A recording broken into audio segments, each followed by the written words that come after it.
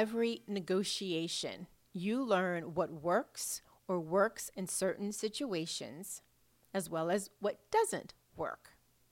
Understanding context, culture, power, and discernment helps too. Hello, hello, hello, and welcome to More Than Money, a podcast where we have nuanced conversations about money, business, and life, where we take the time to explore the intersections of the psychology and the emotions of money while respecting the math of it. Because, these are all of the elements that impact your results, your feelings, and your experiences. I'm your host, Jacquette Timmons, and I'm really glad you've taken the time to tune in today. Thank you. I am recording this right before the long holiday weekend, Memorial Day in the U.S. And from a time standpoint, that means that the next pricing masterclass, Pricing Made Human, is just a little over 2 weeks away on Thursday, June 10th at 4 p.m. Eastern. We are almost 2 full quarters into 2021. So my listeners, if you are an entrepreneur or small business owner, how are you doing when you compare your actual revenue to your revenue goals? Are you ahead, on track, or behind? And not only just to the goals that you've made for this year, but how do you track when you compare it to 2020? Well, wherever you fall, taking a look at how you are approaching your pricing is really valuable. And pricing is the backbone of every business, and it certainly has an impact on those revenue goals that you have.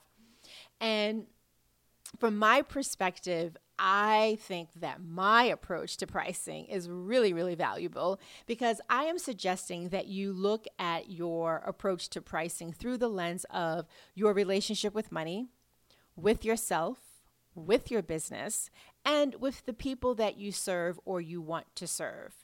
This is how I help my clients and masterclass attendees price confidently, strategically, and profitably. And I'd love to do the same for you.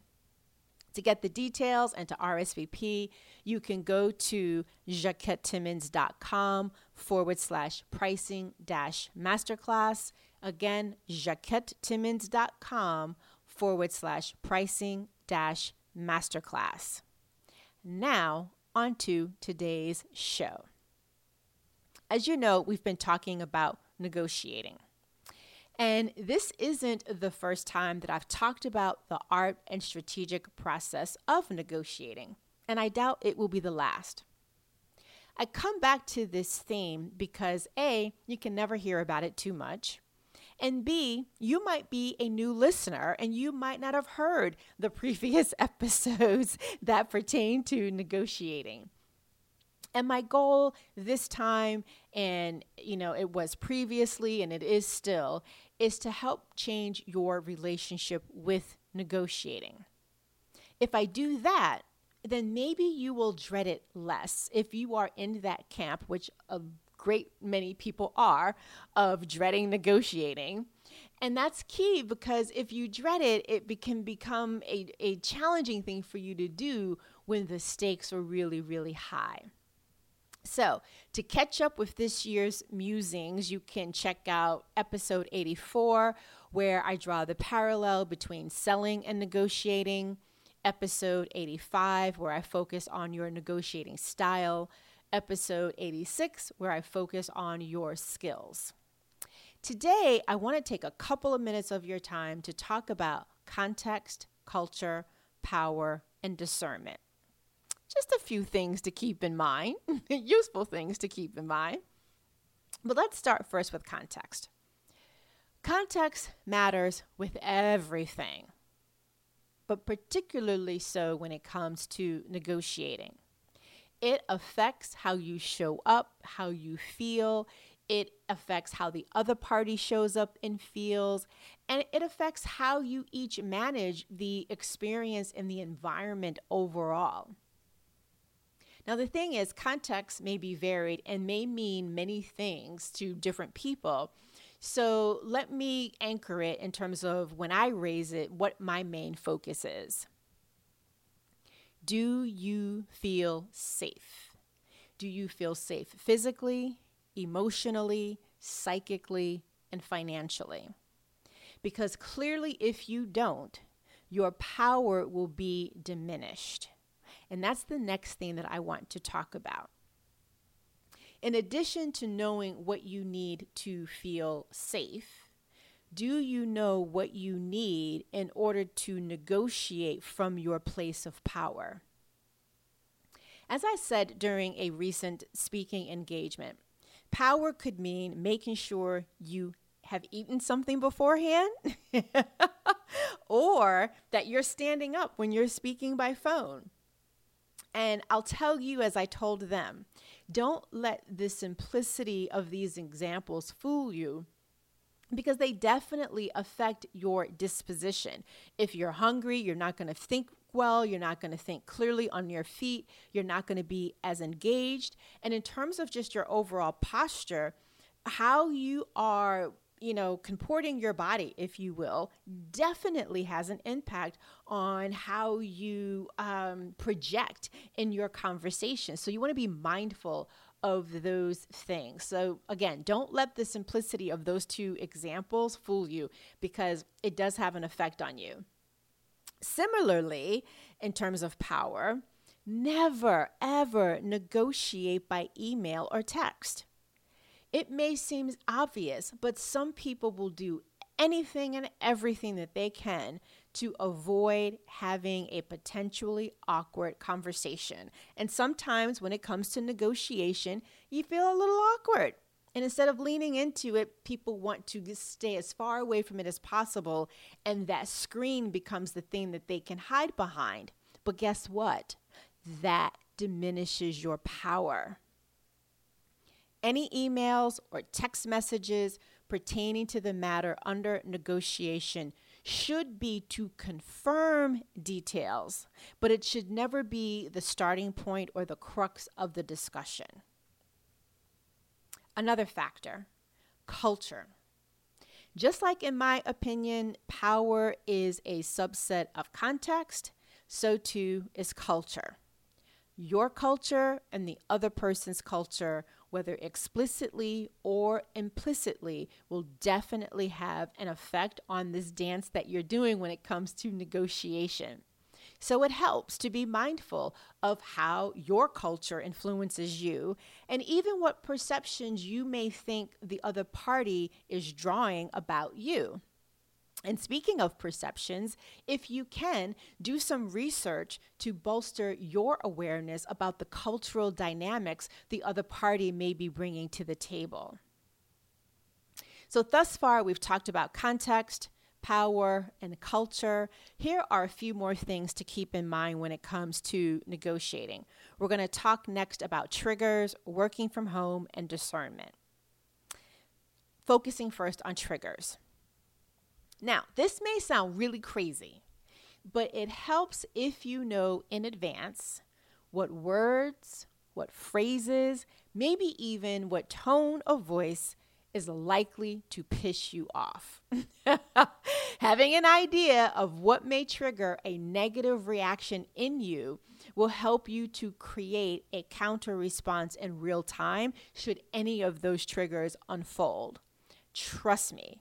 This will net a far better outcome than may occur without this level of insight. And as you're listening to me, if you can't think of a trigger, think about a recent negotiation, especially when the stakes were high for you. How do you remember your body responding to the experience overall?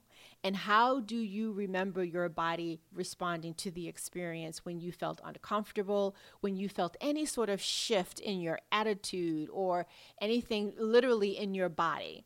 What was the trigger for that? And whatever that is, that's your clue. Now let's talk about working from home.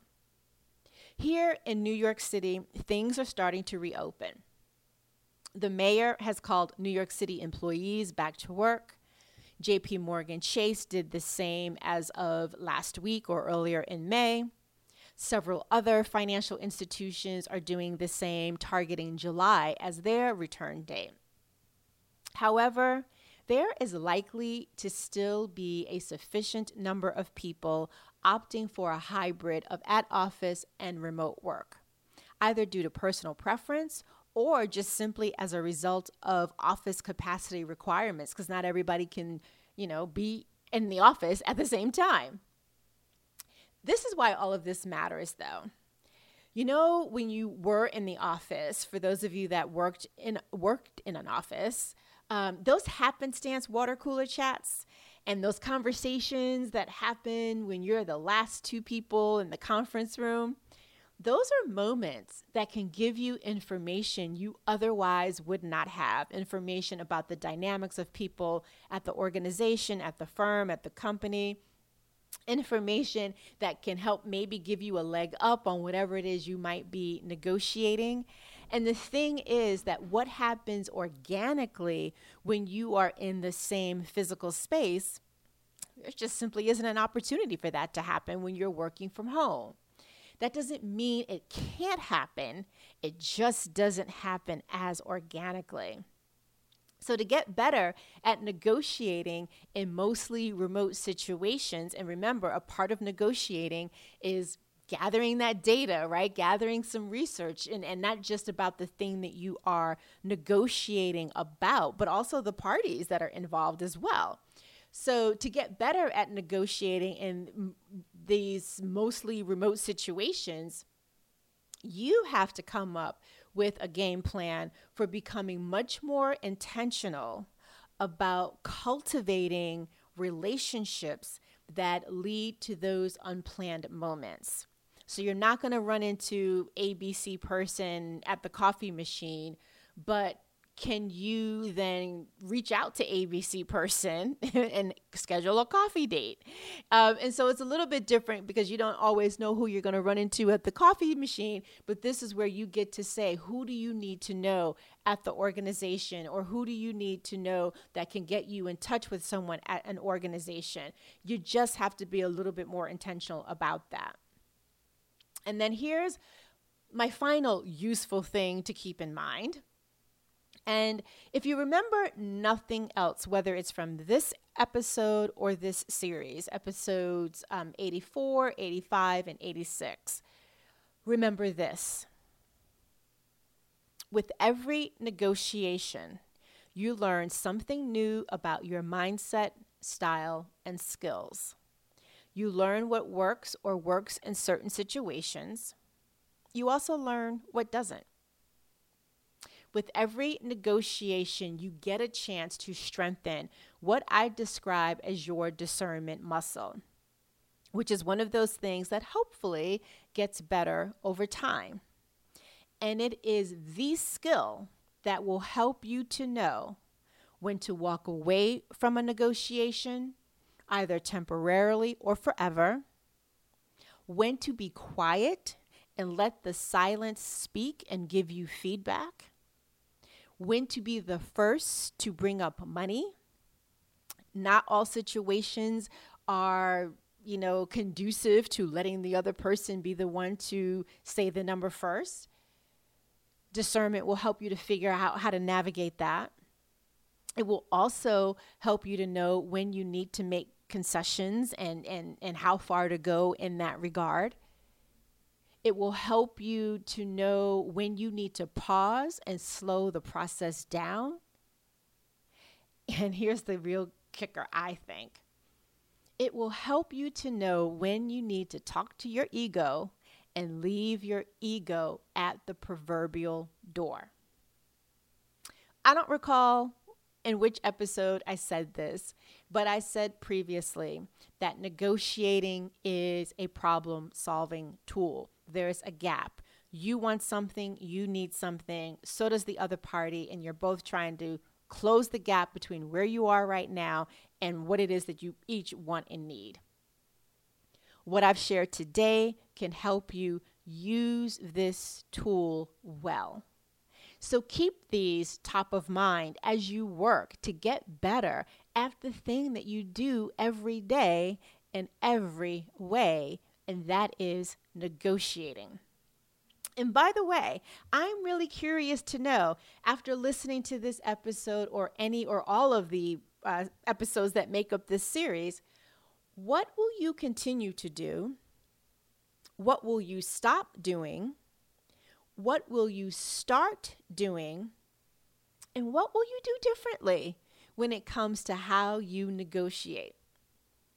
Feel free to slide into my DMs on Instagram. I would love to know, so please share. Oh, and before I sign off, I've been noodling on an idea, and this is it. Would you be interested in coaching episodes? Episodes where you are listening in on a coaching session? If so, would you raise your hand for such an opportunity? This is what I said last time when I mentioned that I was cooking up something that I thought might strike your fancy. And I'm still working out all of the details, including confirming that there is an interest in it. But here's what I can share so far in terms of what I'm thinking, and really more in terms of how I'm thinking with regards to how it would work. It would be by application, and that is really more so that I can ensure that I can address your question or your challenge in that single episode. And we should probably plan on speaking for about 30 to 45 minutes. We'd hop on the phone for a really brief chat beforehand just to, get comfortable and all that other good stuff. But then the next time that we would speak would be when we are actually recording the episode. So if you're interested in hearing coaching episodes or getting financial coaching, send me a DM on Instagram. And truly, whether or not I move forward with this idea will be driven by how much interest is expressed. So if you're interested, don't lay back and say, oh, somebody else is going to let her know. If you're interested, let me know. All right. Well, that is it for today's episode, folks. As always, thank you so much for tuning in and listening all the way until the end. In the meantime, if you'd like to show appreciation for this podcast, this episode, please share it so we can reach more people.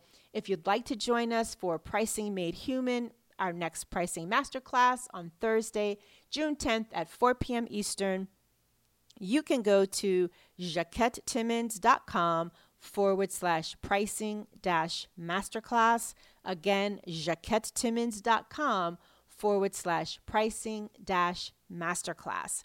And if you'd like to buy me a coffee, here's how you can do that. BuyMeACoffee.com/Jaquette. BuyMeACoffee.com/Jaquette.